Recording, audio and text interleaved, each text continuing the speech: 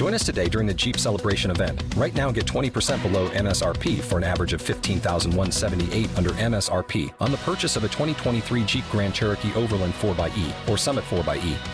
Not compatible with lease offers or with any other consumer incentive offers. $15,178 average based on 20% below average MSRP from all 2023 Grand Cherokee Overland 4xE and Summit 4xE models in dealer stock. Residency restrictions apply. Take retail delivery from dealer stock by 4/1. Jeep is a registered trademark. Blog Talk Radio. Hello and welcome to the final edition of the How to Bet the Preakness Stakes podcast. We said the last edition was the final one, but I had a fun idea. Thought it'd be good to look back on, unfortunately, what are not many successes, but I think a big leak in a lot of people's horse racing strategy, trying to get better, is there isn't a lot of discussion of the aftermath. Myself, I enjoy playing poker, not something I get to do nearly as often as racing, but there is websites, there's a lot more resources dedicated to discussing hands, what went right, what went wrong in poker than there is in racing, and I never really understood that, and racing isn't really conducive to going over every bet or every race, just like poker isn't, but I do think it's important to take a look at key races and strategies along the way and try to learn from it, and I thought since these podcasts have been fairly popular, we have a while to go for the Belmont, that this would be a good way to sort of go into a couple weeks off before we tackle how to bet the Belmont Stakes. So asked a good friend Scott Shapiro, who does the picks for Southern California as well as Indiana Grand, and has provided some spotlight selections for the Derby and Preakness to join us. And unfortunately, I think he's in a similar boat to me when it comes to the big races, although he's had a better, bigger day than me, at least this past weekend. So hopefully we'll have some success to share. So we'll bring him on and get the conversation going. Scott, how are you? Doing well, Ed. Thanks for having me back. A little more heartbreaking for you in terms of the Preakness with your horse running his race and doing what you predicted versus me having a good day overall. But to put it lightly, I came up empty in the Preakness. I'm still waiting for a few of my horses to finish, I think. Yeah, and we'll get to that for sure. I know you and I both, varying degrees, ran back some of our Derby opinions in the Preakness. And, in the description, I said that, basically with betting there's, mistakes, whether it's in handicapping or wagering. There's variance. I mean, you're not going to be right every time.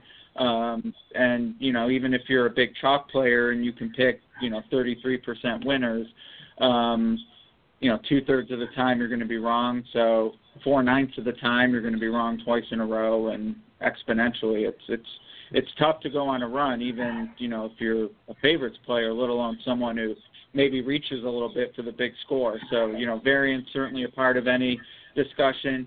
And then I thought for me this was sort of the tale of the Derby and Preakness so far. Bad handicapping, poor wagering strategy, and then just being wrong. And I kind of feel like I was just wrong. In the Derby I didn't like Always Dreaming. That was wrong. In the Preakness I didn't like cloud computing. That was wrong. When I look at my wagering strategy, I would feel like I would had bad strategy if I somehow picked the Preakness. I did not like cloud computing to win.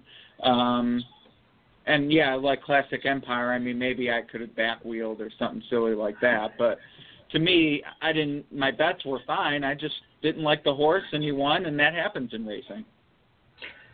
There's nothing that I could have done in either race, really, without an extreme, the Preakness, there's nothing I could have done given my handicapping of the race in terms of wagering strategy to have been successful. I know that, there can be debates between what's more important, if they're equal, if, being a good bettor is more important than being a good an expert handicapper or vice versa.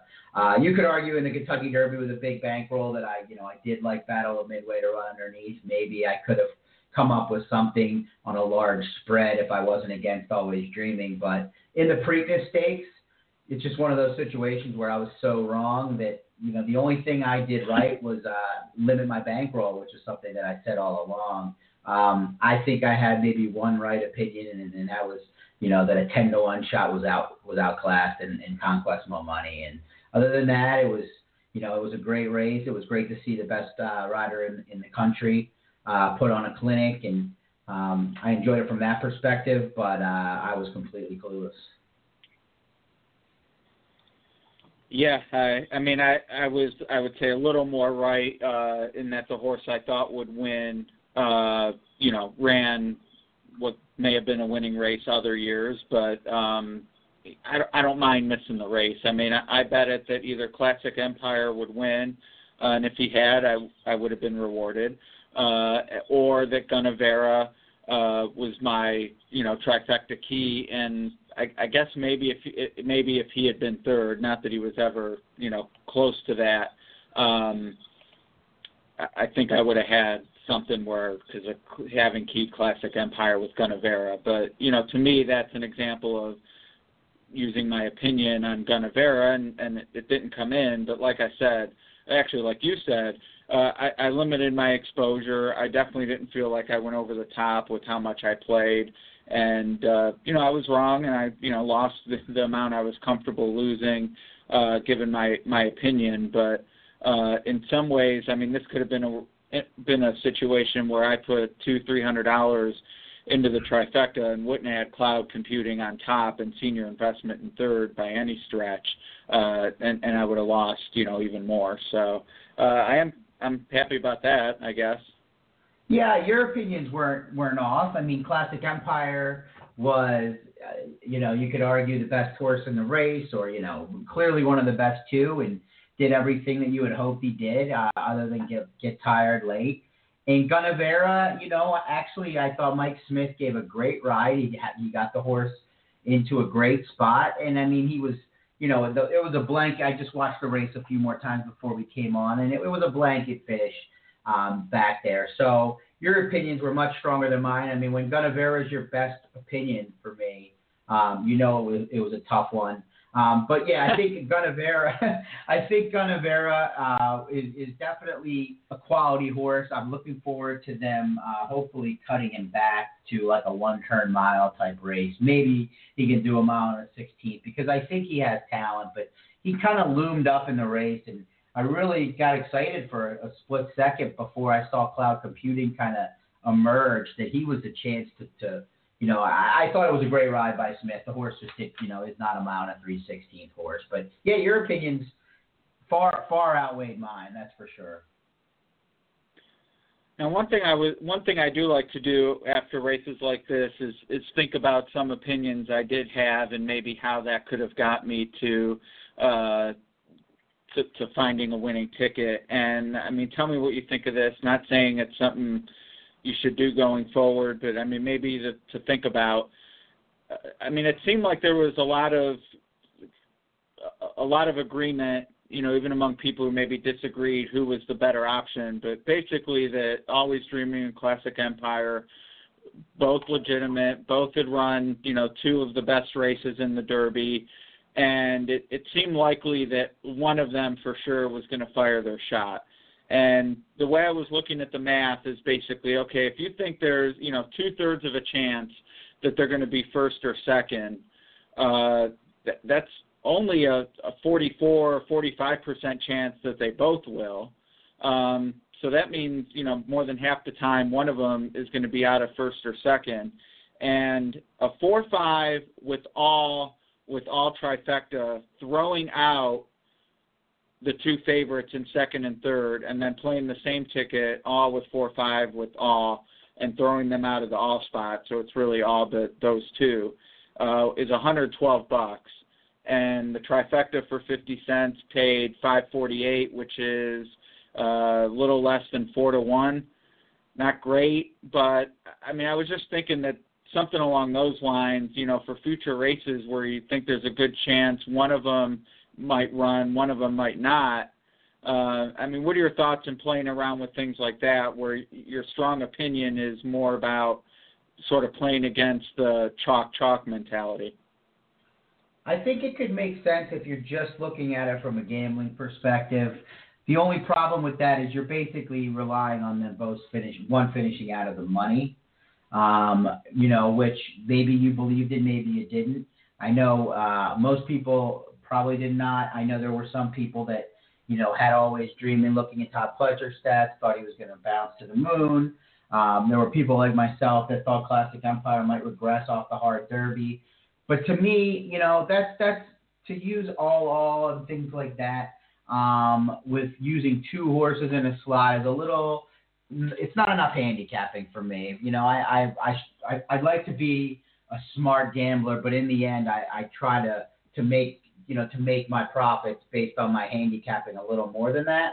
But your math makes sense. Again, though, you're basing any profits that you might get on those who want, not only them being out of first or second, but to me being out of the trifecta, even if the other one, because you essentially got almost close to a best case scenario based on what you would have hoped for, because you got the second choice to run second, which is the best case, right? And then you've got the second longest shot on the board to run third, and you've got, the fifth choice to run first. So, you're getting your best case scenario and you're still only getting 4-1. How many times is that going to happen if you kind of look at it from a larger sample and just a strictly numbers point of view? Right. Yeah. And that's somewhat along those lines. This, other than like senior investment winning, but this is pretty much as good as you're going to get. My issue with it, and why, it's one of those that sounds good after the fact, but, is a bettor and sort of the thrill I chase for the entertainment value. The reason I would probably shy away from it, even if it looks like it works more often than it doesn't, is for me, if I'm putting that kind of capital and using all, I really want to give myself, at least some chance at, the bust open, super signer, 5,000 plus ticket. And this doesn't do that because you're still going to have one of the chalks first or second. So that's my issue with it. I don't mind, as if I think a horse should be 3-5 and he's even money, I don't mind a win bet. I'll push the edge. But to me, there's just so much other stuff involved here where I really want to have a chance at being really compensated well, if things fall into place. I agree, and I think it's one of the flaws, if you want to take it to a different style of bet that people make with a pick 4, pick 5 type wager, is using an all in the case where there's really no chance to bust open, like you just mentioned with the superfecta. So, for instance, a 6-horse field where it's 2-1 and 5-1 across the board, you're probably better off using it all in a situation where you might be against the favorite and have a chance to bust out, as opposed to buying a race where there's really very little upside, and there's also a lot of people that are going to have the same mentality. So I'm with you. If I'm spreading the way you are, the way you discussed with that game plan of singling or keying the two favorites for first and second, I need to have more upside. I would do that in a situation where maybe I have one of the favorites and a long shot in that situation, because then, like you said, you're still giving yourself a chance to score out. You're really, somewhat limited in what you can profit by spending that much and relying on favorites to come through for you.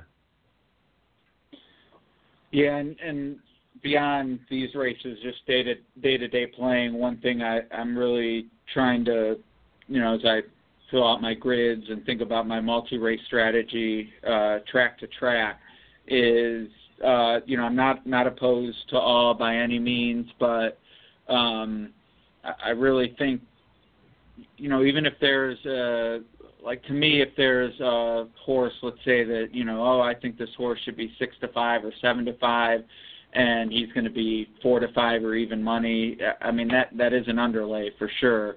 But to me, going all in a race like that where you think the favorite, who's going to really suppress your payouts, has a 50% chance of winning, or 40%, that's almost, you're better off passing or just figuring out a different way to leverage your opinion, because 40% of the time you've multiplied the cost of your ticket by 6, 8, or 10, depending on the size of the field, and really just gutting your payout if what you think is most likely to happen does in fact happen. So that's something I've been watching for more lately, is someone who likes singles and likes building around them, but at the same time avoiding that $60 pick 4 ticket on a single, and then staring down will pays that are half that because it chalked out. And you're not surprised it chalked out.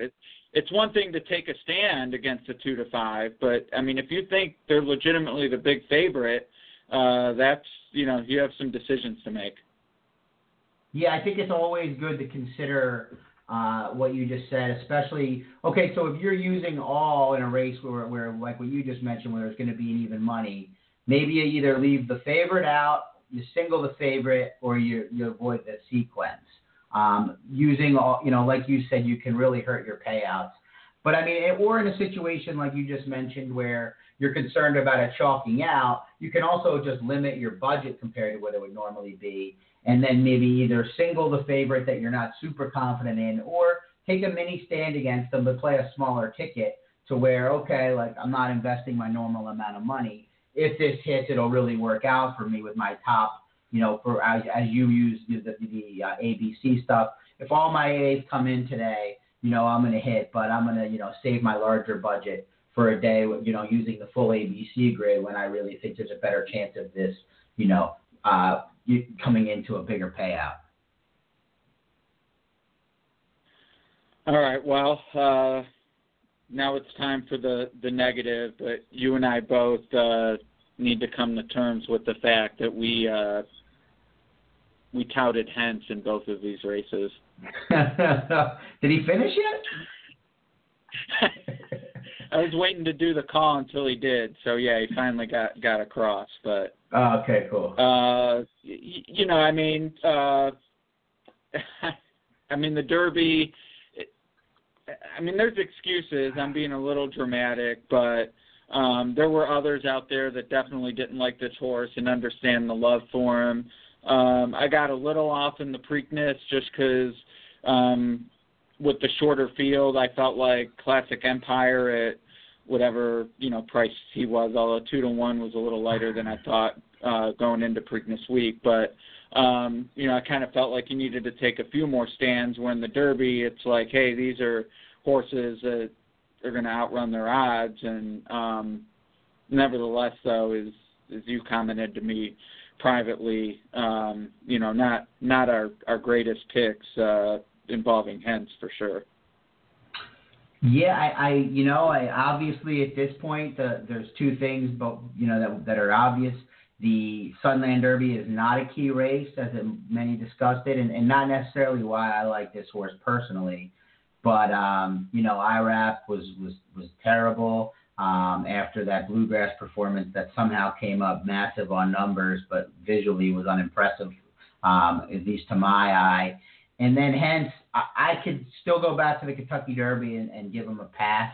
Granted, it would have been nice to see him run a better race even with the adverse conditions. But when I saw where he was, where Giroux got him in, in the Preakness, where he got, he wasn't all the way in the back. He looked great on the track coming into the race. I thought as good as I've seen him look.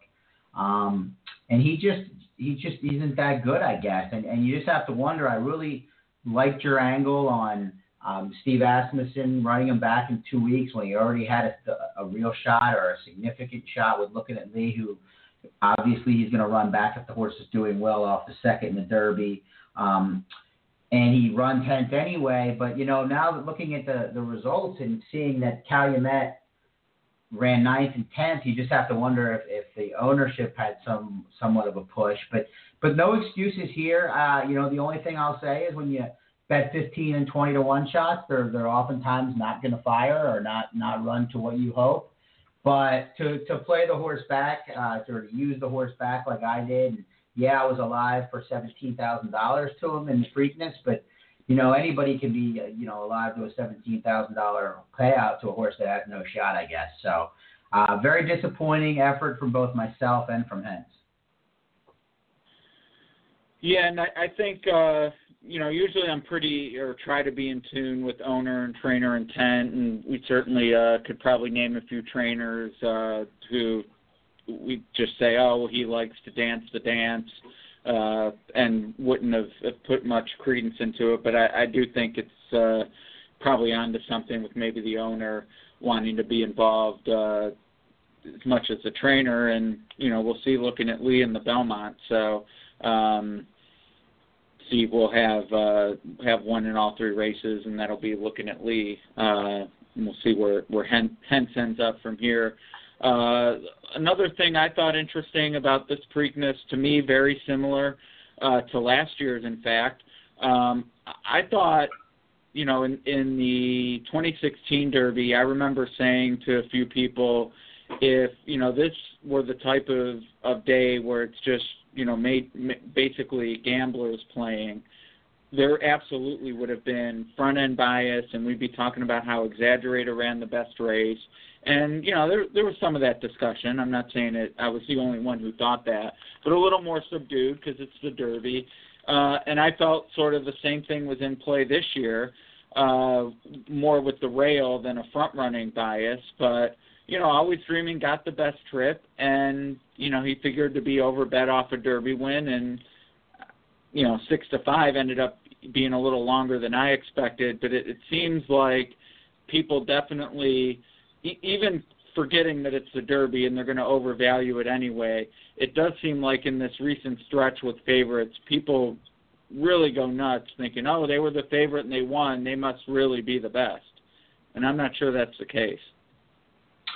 Yeah, it's hard for me to admit that I was, so wrong. I mean, normally it's not a horse that I would jump on, but it clearly, the tracks definitely played different, and clearly you have to respect anyone that was, hell-bent on the idea that, which was most of us, to an extent or a greater extent or less to some, but that thought that the inside part of the track was better in the Derby because, Always Dreaming, didn't fire, and, that could have been for several reasons, but he obviously was moved forward off of that trip. And then Looking at Lee had an opposite trip where he had to swing wide in this race, and everybody thought it was, one of the best rides and trips ever in a Derby along the rail, and it probably was, although, he ran a somewhat similar race, didn't quite have the punch. And then you look at the horses that, Classic Empire for the main horse, and even Gunnevera to an extent had different trips than they had in the Derby and weren't on the good part of the track, and they ran well from they ran better than they did, especially Classic Empire, who and I think you can make the case though in the Preakness that both of the top 2 horses got perfect trips as well. So it's really been, I guess it goes to show in many ways when there's not dominant horses, that trip really does make the race, because, Cloud Computing had the best trip, and, there's debate over Classic Empire's ride, which I think is, ridiculous, but he had the second best trip at the worst, if not equally the best. So it's interesting. It certainly is. And, you have to, the Derby could be a real outlier this year with the way that track played. Yeah, I'm hoping we get back to good weather and the fast track on Derby. I guess, it just seems like maybe Derby Day's nice and it's fast, but I can't remember the last time there's been consistent good weather from the middle of the week through Derby. So, you're dealing with drying out tracks, and, we all know Churchill does a great job, and the maintenance crew there second to none, but they've faced every challenge known that you could, it seems, year to year. So hopefully, we'll get a fast track, and it'll be the same track for everyone throughout the latter part of training. And I mean, the Derby is always exciting regardless of that, but it just seems like the last 2 years especially, and then even back to Orb, it rained his Derby, and he took advantage of the best trip and, pretty much no-showed the Preakness. It's different. It's not maybe, like you said, it lends to maybe having an outlier. So that's something to keep in mind, though, if we keep getting this funky weather, whether it's Derby week or Pimlico, to adjust accordingly and be willing to not necessarily think the winner was best.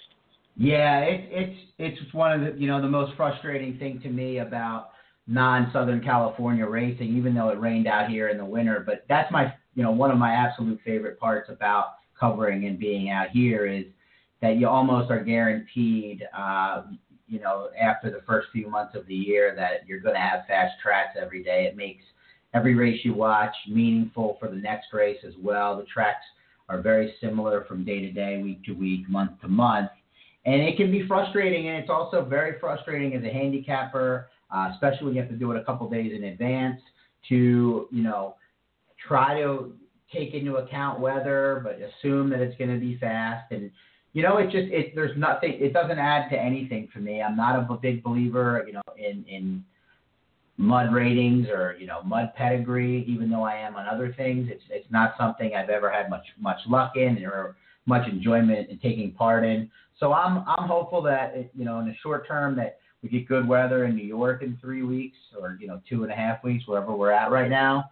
And, I'm not going to, it's definitely something. I know everybody wants to share the Breeders' Cup nationwide, but to me, it's the number one reason why I am a proponent of having it in California every year. It has nothing to do with me being out here. I could live in any state in America, but the poor weather really does take away from a big day in many ways. And anyone that says otherwise, I just think is being overly optimistic. Yeah, it's a downer. I can't disagree about the weather being a downer. I will say I don't support the Breeders' Cup in one spot, but certainly to me, California needs to be a part of the heavy rotation. Sure. I would wait it, that they get it more often for sure, but the bad weather it's just such a downer. And for the horsemen too, they put a lot of effort into it, and some excel in the slop, and probably aren't disappointed with that, but with the Derby, it's there's so many other variables, and then to throw that in there, it's just it's not as fun. That's how I feel. I agree.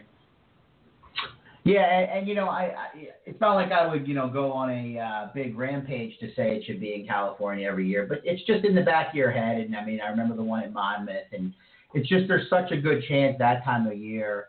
Not being a meteorologist or anything, but it just seems at certain times of the year it seems almost impossible to get a week straight of good weather. And like you said, it's not always just about the day of racing, but it's about the training leading up to it as well. So everybody's training over the same track, and we're reading, whether you believe in workout reports and things like that or not. It's just it just makes it handy as a handicapper. It just makes things that much easier because you're all on big days. It's already so many good horses running that you need enough things to go right. And it's far from sour grapes. I don't use the weather as an excuse for anything, especially these last two Triple Crown races. Just in terms of enjoyment and being able to be more accurate, the good weather is certainly appreciated. Well, we do turn the page to the Belmont, a little bit of a breather compared to the Derby Preakness din, but any early thoughts on the Belmont and its field? Well, I know what's going to take place. It seems like they're going to, not that I've spoken to the connections by any stretch of Classic Empire, but it would seem to me that the way that they've gone about business with this horse, that they're probably going to want to go to the Belmont. I think if they win the Belmont, they take, the lead for sure as a top 3-year-old. without going to the Belmont, they really are one of many that have an argument for that spot. So I think that they're, and they've definitely taken on all challenges, which is great for the sport, the Cassies, that is. And, I think what we're going to see is the majority of the public is going to, bet Classic Empire. And from what I see, the majority of horse players that play every day are going to, as usual, take a shot against the short price in the Belmont. I struggle a tiny bit if your reasoning for Classic Empire not getting the 1.5 miles is that he got tired at 1 mile and 3/16 because he's not going to have to go that 46 and change for the half. It's going to, or you wouldn't think he would. It's going to be a different style of race. But when you look at the horse, you seriously have to question whether he's a 1.5 mile horse. So I think I heard you on with Vance today on Turf Talk discussing how you're intrigued by Epicurus, which is interesting. I think I would need a pretty darn good price, and he might be the second choice at this point. And maybe I'm off on that, but I'm going to give a look to Thoroughbred, who I like in the Kentucky Derby, who I thought ran a better race than it came back on paper. He actually tried to win the race, and I think he's a pretty good horse. But right now, I'm going to kind of see how the landscape shakes out. It doesn't seem like Cloud Computing will be in the race, but obviously if he is, that adds to the intrigue of it. But I'd like to, I hear people kind of, down on the deal, without the big horse in it and whatnot. But that day of racing is so good that, to me, the Belmont, of course, is the big, the headliner. But with the Met Mile has always been one of my favorite races. You have the Ogden Phipps, which could have Songbird in it. Seems to me that's the way they're leaning. You have the Woody Stevens, the Just a Game. I mean, it's basically a Breeders' Cup level card from the start of it to the end of it. And I think it's going to be great to handicap. And like you said, we're going to get to go over maybe more than just the Triple Crown race on one or two of the podcasts, which will be great. But I'm not going to jump on Classic Empire, at 4 to 5 or even money or whatever he's going to be now. But I don't think it's, I kind of like the way they've been aggressive with this horse, and I would have no problem seeing him win it, and, adding to the intrigue as we head to the summer into the, the Travers and the races before that. Yeah, I'm definitely concerned about his price. I mean, everyone knows I'm a fan and had no problem with his odds in the last two, but I'm always nervous when horses basically, to me, are sort of favorites by default.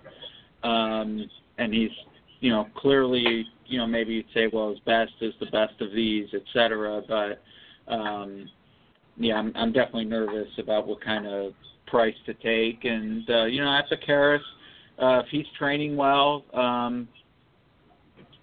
again, that's sort of almost a by default. He might end up being the wise guy horse. So I'm eager to dive into the race as the field develops. I think there might be some opportunities. I mean, I see horses like Senior Investment and looking at Lee potentially being overbet.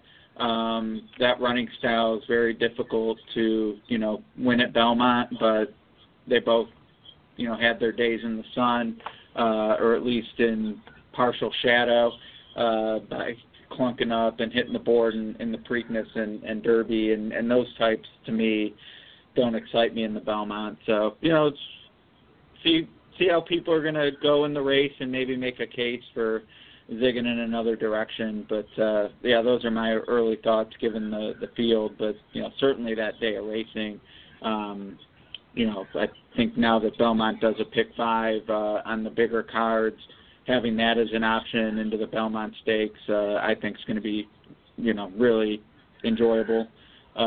So that's a bet I'm looking to dig into on Belmont Day. Yeah, that's about one of the more exciting wagers that there is all year to me.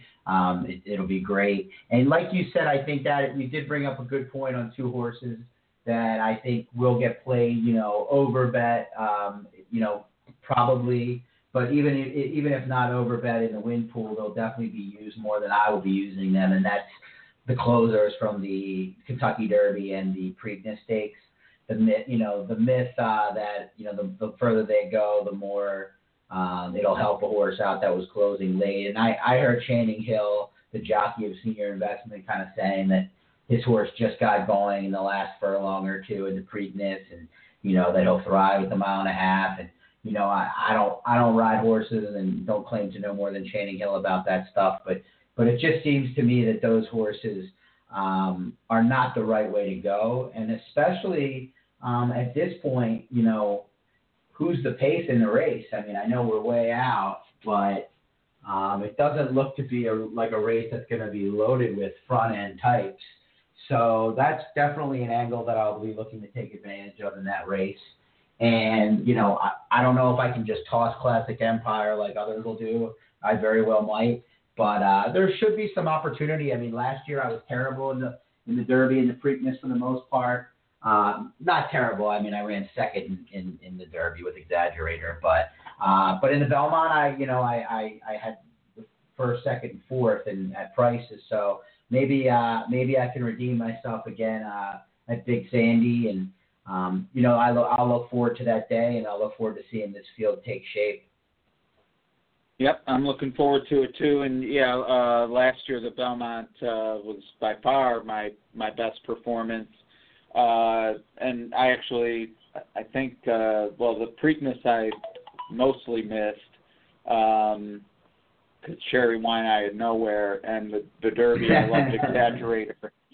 I loved Exaggerator as well, but unfortunately the way I played it, and he was keyed up and down, but chalk on top and third choice and third, I lost money even though I, quote, hit. But the Belmont was better. So hopefully this year get similar redemption after two rough, for me, opening legs of the Triple Crown, but plenty of good racing between now and then. And, of course, at Belmont, which I'll be there. You'll be in California tracking your spotlight plays. We'll look forward to talking about it in the coming weeks. Sounds good. Yeah, it should be great, and we do have a big weekend of racing here at Santa Anita coming up with the Gamely and just a number of quality graded stakes races. So I'm looking forward to getting back to the local flavor being the most important thing, and not juggling the multiple tracks. But it's been a great as much as we haven't profited by any stretch in the first two legs, it's been enjoyable discussing them, and hopefully at least some of the ideas we've thrown out there, whether it be in helping wagering or just sometimes you can I mentioned Battle of Midway a couple times, and one or two people said they hit the super because of partially because of that. So hopefully just little things you can take away from it, even if we are off on our main opinions.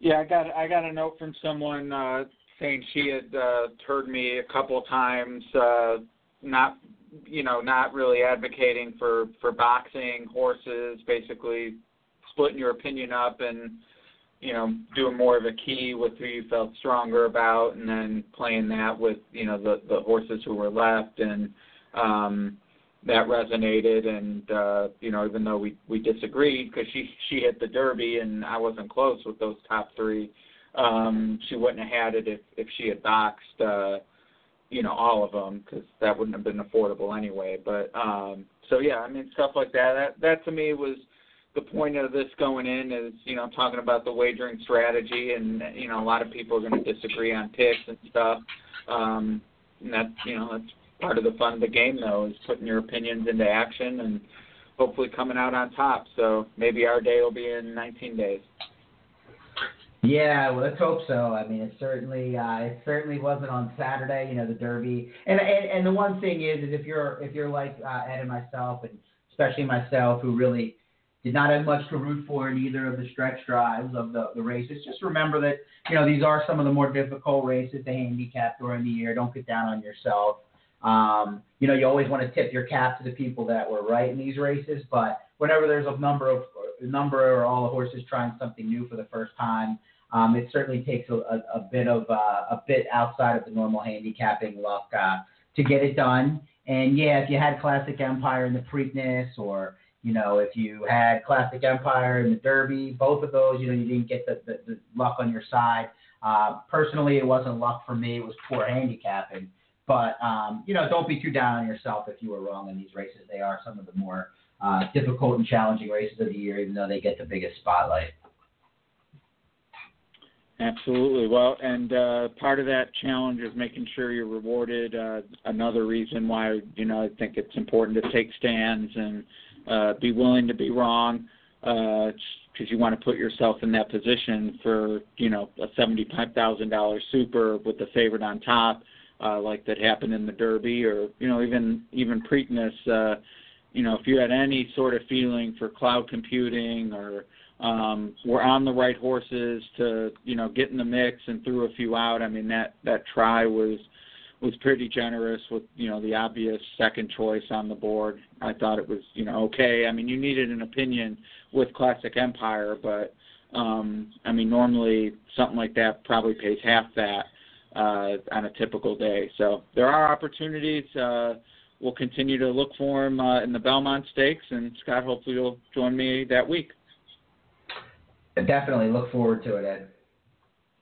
All right, Scott Shapiro, everyone. I'm Ed DeRosa. Appreciate everyone listening to these podcasts. We will be back for the Belmont. Looking forward to seeing those fields take shape for their big festival to support Belmont Week. Scott said plenty of grade 1 action, plenty of guaranteed pools. It's going to be a lot of fun. So check us in a couple weeks and look forward to talking to you then.